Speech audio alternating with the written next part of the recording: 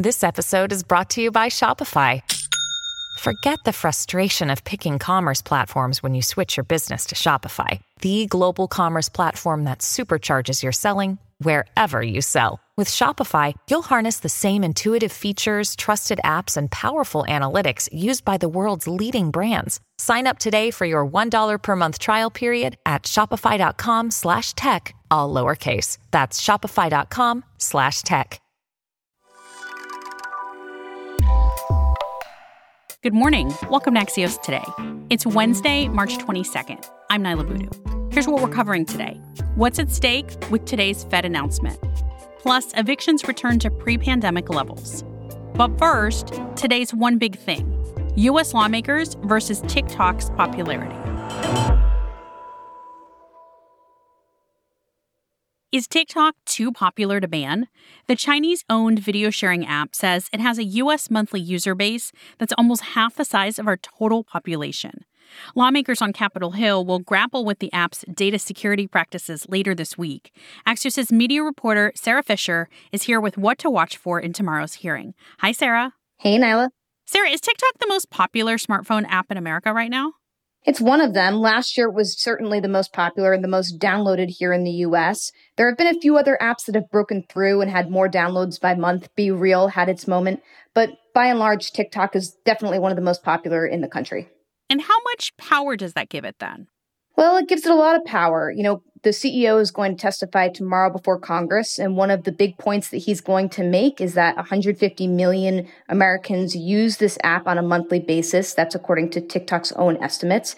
And that puts pressure on lawmakers who are considering forcing its parent company to sell to a U.S. company or otherwise have it be banned. If it's one of the most popular apps, that could have some political blowback, especially ahead of the 2024 election. Sarah, you've reported that more than a dozen countries have introduced some sort of ban on TikTok for security reasons. Can you remind us what American lawmakers say their national security concerns are here?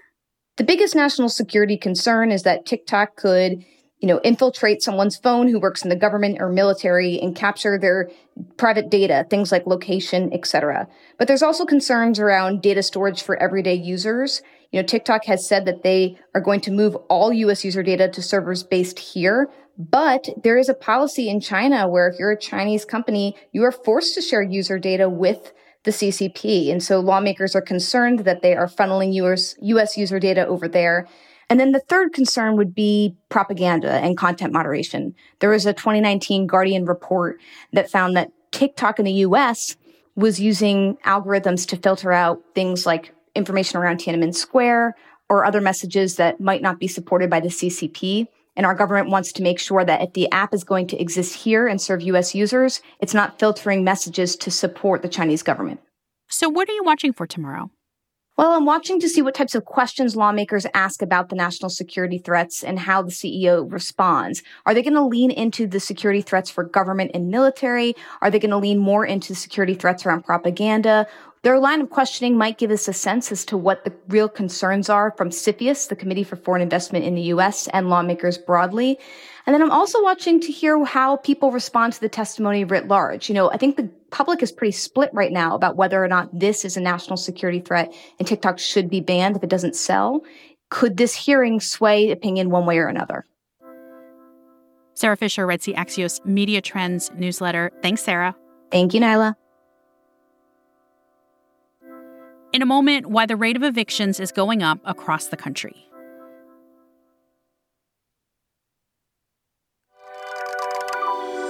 Welcome back to Axios Today. I'm Nyla Boodoo.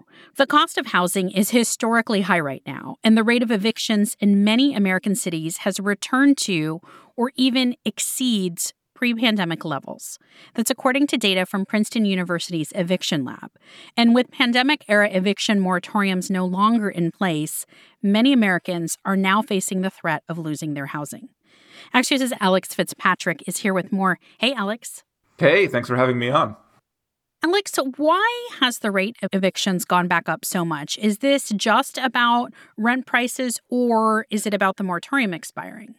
It's a combination of those things. It is the moratoriums are over across the country, and also the cost of housing has gone up, the cost of apartments has gone up, along with the cost of almost everything else in terms of basic necessities. Are there parts of the country where evictions are more prominent than others? One place that we saw a really notable spike was in the Twin Cities area. Filings are at about 300 a week right now, compared to just about 20 during the pandemic when the evictions moratorium was in effect. So I think that shows a really striking example of the difference that we're seeing now. In places where this is a particularly acute problem, are there efforts to help curb this? There are. A number of cities are either expanding or launching programs to curb the eviction crisis. Examples are in Philadelphia, Cleveland, New York City. And what those programs look like is either direct financial relief for tenants who are having trouble paying their bills, and some have efforts to sort of just mediate disputes between landlords and tenants rather than going right to court, right? There's also a pretty strong movement right now to sort of pass what are called good cause bills. New York, for example, it's failed a couple of times, but there's some real momentum behind it as a statewide bill. Basically, what this means is, a landlord would have to have what's called good cause to evict somebody, which in most cases means a direct violation of the lease agreement. That the New York bill in particular would also limit major rent increases, which would be pretty helpful for tenants across the state. And so if people are not paying their rent, is that considered good cause for an eviction? It is, yeah. But another part of it is just like landlords wanting to spike the rent and people can't pay that. And, sometimes landlords look for opportunities within the lease to say, oh, you violated this or this that isn't the rent payment, right? So we're going to kick you out to find somebody who can pay this higher rent that we want to charge now. Alex, what do the researchers at the Eviction Lab say is the most effective tool for helping prevent evictions? Is it the direct financial relief, or is it this mediation and helping step in between landlords and tenants? It's a combination of those things because, look, if you're a policymaker, you have to sort of acknowledge that, yes, obviously you don't want people kicked out onto the street because the evictions crisis very quickly becomes a homelessness crisis, and that's much harder to solve.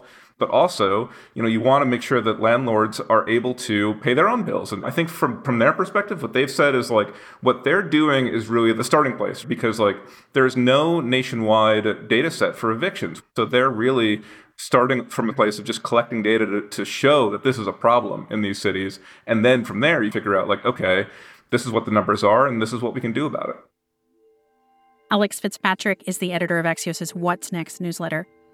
We'll include a link to Alex's reporting and more about the Eviction Lab in our show notes. Thanks, Alex. Sure, no problem. It's a big day for the Federal Reserve. Its Open Markets Committee, the FOMC, has been meeting in Washington, which means today we're expected to hear whether or not the Fed will raise interest rates. Usually Fed watchers know what to expect, but Axios' Neil Irwin is here to explain why we're in the dark and what that says about our economy right now. We're in a very unusual situation where there's genuine uncertainty about what the Federal Reserve is going to choose to do. And that's because they face a really complicated set of cross-cutting impulses and challenges. On the one hand, inflation stays high, and inflation keeps coming in higher than the Fed wants, than anybody wants. And the Fed has signaled over and over they're going to keep raising interest rates until the job is done, until that high inflation is vanquished. They've signaled for a long time that they're going to keep raising interest rates through this meeting that gets announced this afternoon. On the other hand, we've had this banking crisis the last couple of weeks that has really possibly changed the economic outlook and might tighten credit across the economy in ways that essentially do the Fed's job for it and bring inflation down, slow the economy, slow demand. The question is, which of those prevails? Which of those is more urgent? And one way or another, the Fed has to decide what they're going to do. Are they going to raise interest rates a quarter point or maybe even more? Or do they leave them stable and do not raise rates? We're going to find out at 2 p.m. today, and then Federal Reserve Chair Jay Powell is going to do a press conference at 2:30. We have a lot of questions for Chairman Powell, so we're looking forward to seeing what happens. That's Axios' chief economic correspondent, Neil Irwin. You can follow Neil on Twitter for the latest from today's meeting, and we'll also have updates at Axios.com.